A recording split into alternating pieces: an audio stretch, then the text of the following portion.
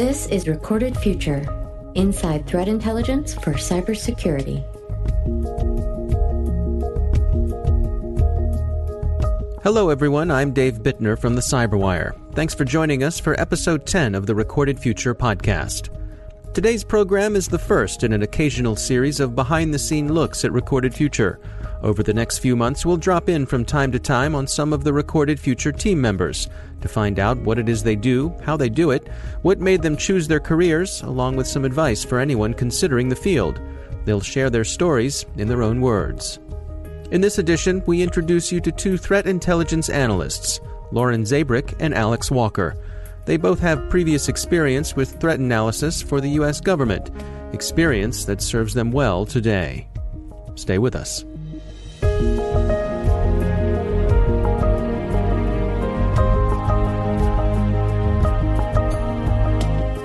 Intelligence isn't just intelligence. It doesn't come out of nowhere. So an analyst is dealing with a lot of different information. And it's really incumbent upon the analyst to make sense of that information, make sense of that data, and turn it into usable intelligence. My job is actually very varied day to day.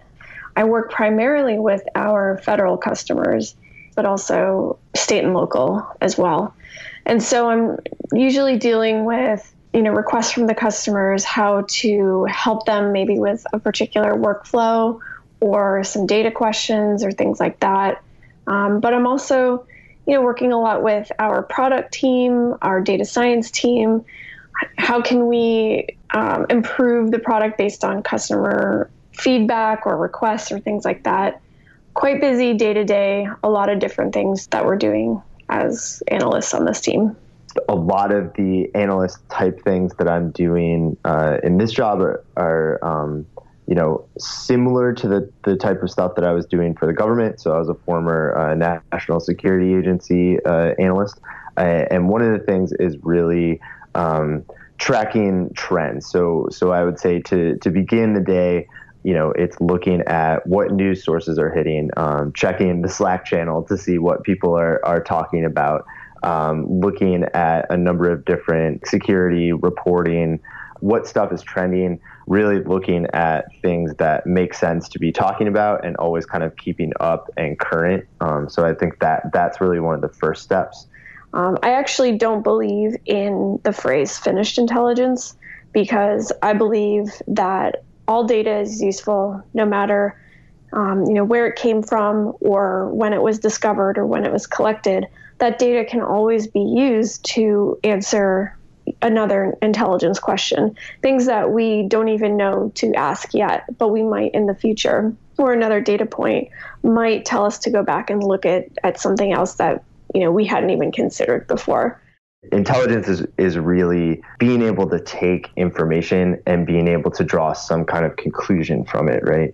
We have to, first of all, have enough information available that we don't have somewhat of a, confirmation bias, or we set out to answer a question and perhaps we already have the answer in our mind. So the first step is really being able to have that big breadth of information to draw from to be able to answer those different questions.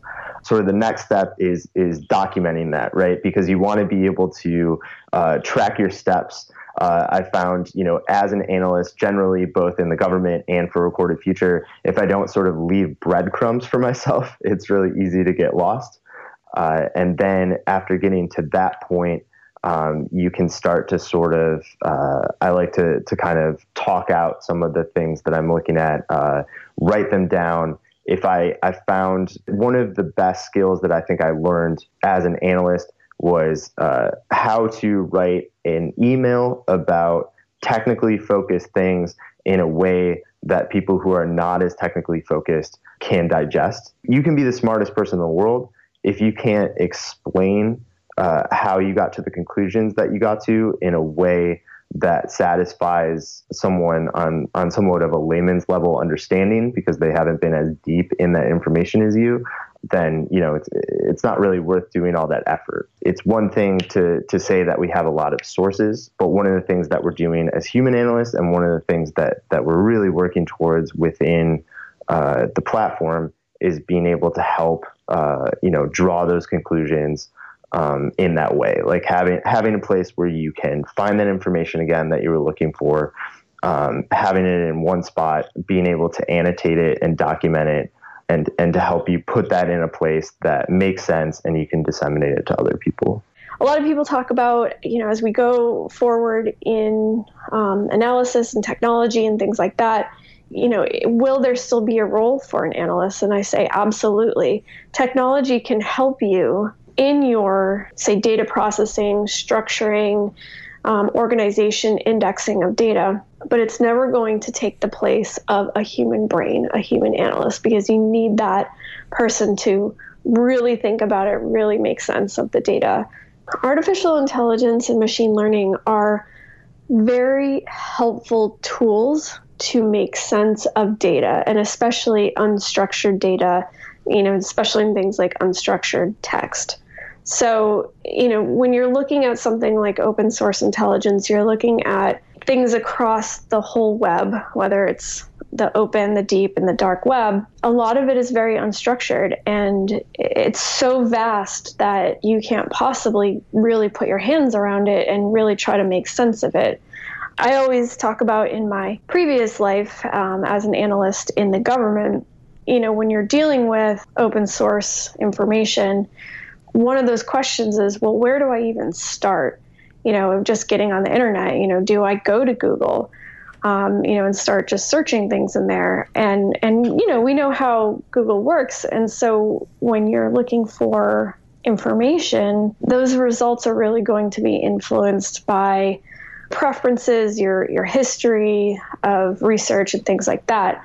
But when you have machine learning, natural language processing, et cetera, I think it allows you to make more sense of the data at hand, and also gives you the ability, I think, to have a broader reach.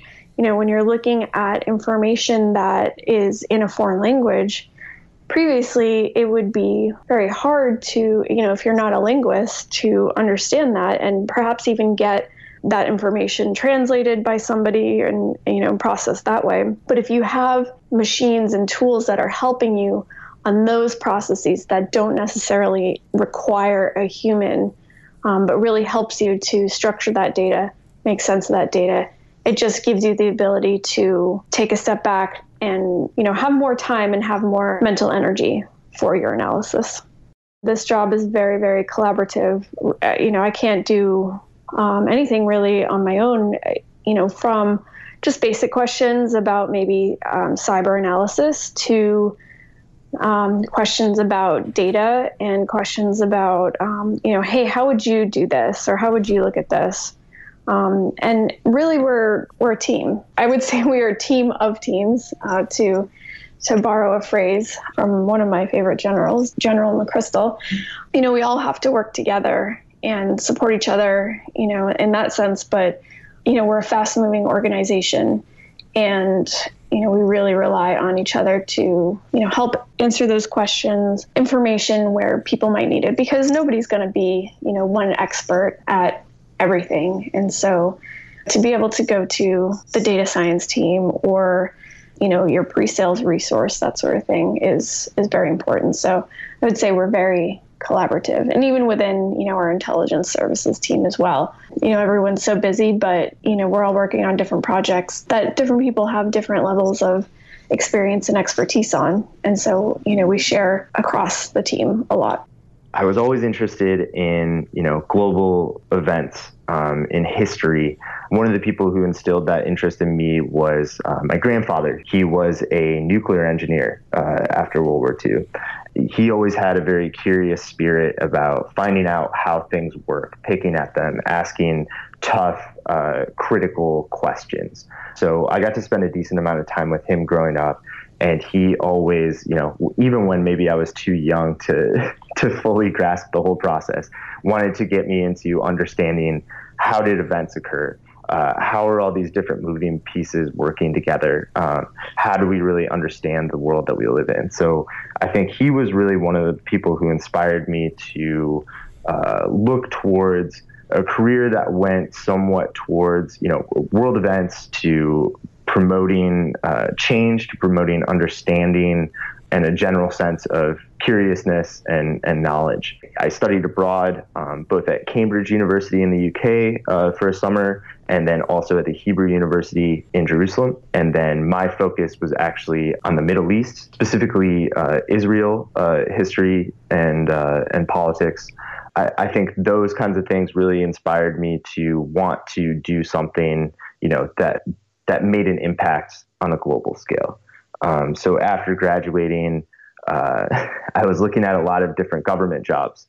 And one of the issues there is, when you're looking at something, especially in the intelligence space, there's a whole process of getting cleared for that. So waiting around sort of after I had graduated, moving back in with my parents and waiting for my security clearance. In the meantime, I was a water polo coach at my old high school, and I drove a truck for a heating and cooling company. So I think both of those taught me some humility, some leadership skills, all that kind of stuff. So that led me eventually to the National Security Agency. And then the way that they placed me in that, I think because of that knowledge and that skill set in dealing with Middle East issues, was in counterterrorism. But what I didn't know that much about, and what I think really helped me as become, this full analyst, was a way better understanding of the technical aspects. So, I really didn't know that I would have to essentially also become somewhat of a computer science expert, an expert on how networks work, all the different backbones of systems and mobile devices and satellites and all these things. So that was a space where I really didn't know that much, but it was through that on-the-job training, because we had to learn those things to do that, good and necessary work, that I got into that space. Growing up, I never really knew what I wanted to do. When I went to college, actually, my mother said, I think you should be a doctor. And I said, okay.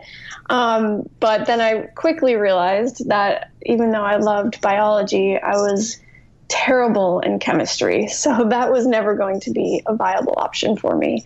And then I started to get interested in things like international relations and economics. And so I actually majored in economics, concentrating in international development. On the flip side of that, I was in Air Force ROTC. And so I was preparing to commission as an officer in the Air Force.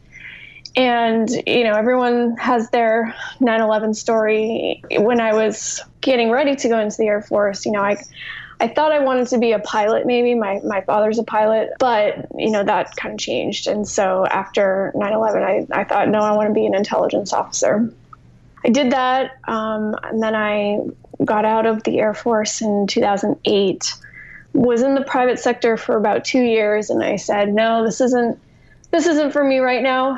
I want to go back into intelligence analysis as a civilian. And so that's what I did. I went back into the government for about 6 years, deployed a number of times to Afghanistan, learned a lot about analysis and different ways to do that. And if you've ever heard of a term called activity-based intelligence, that's something that my office really developed and pioneered, and that's something that I would call myself a subject matter expert in. I wouldn't say I went to school or had any dreams of becoming an analyst. It just kind of unfolded for me as I went along in my career. And it was very rewarding and a lot of fun, and I learned a ton.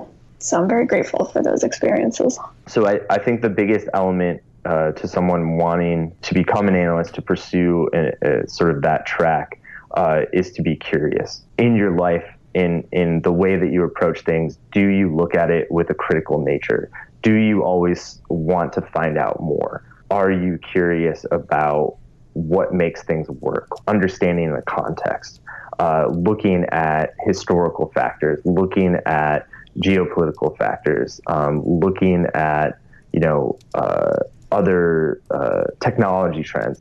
I'm so glad that I had sort of a classic kind of liberal arts education, because I think what it taught me at Michigan State was, thinking critically applies to everything. And you don't necessarily have to have those technical skills or working a particular tool or working a particular set of things. But really what's most important is being able to go through a critical thinking process, to be able to organize and explain your thoughts. And I think that's really the space where if you can do those things, then you can probably be a successful analyst, in any space that you want to put your mind to. You're needed as, someone who can think and really solve these hard problems, because a machine is not going to be able to do it. And so being curious, leaning forward, we used to call ourselves dumpster divers for data. Give me all of the data, being proactive, go, show your face, be present, really get out there and make those relationships. I think that's one of the key things, that mindset that I took with me. Our thanks to Lauren Zabierek and Alex Walker for joining us and sharing their stories. Before we let you go, don't forget to sign up for the Recorded Future Cyber Daily email, and every day you'll receive the top results for trending technical indicators that are crossing the web, cyber news, targeted industries, threat actors, exploited vulnerabilities, malware, and suspicious IP addresses, and much more. You can find that at recordedfuture.com/intel. You can also find more intelligence analysis at recordedfuture.com/blog.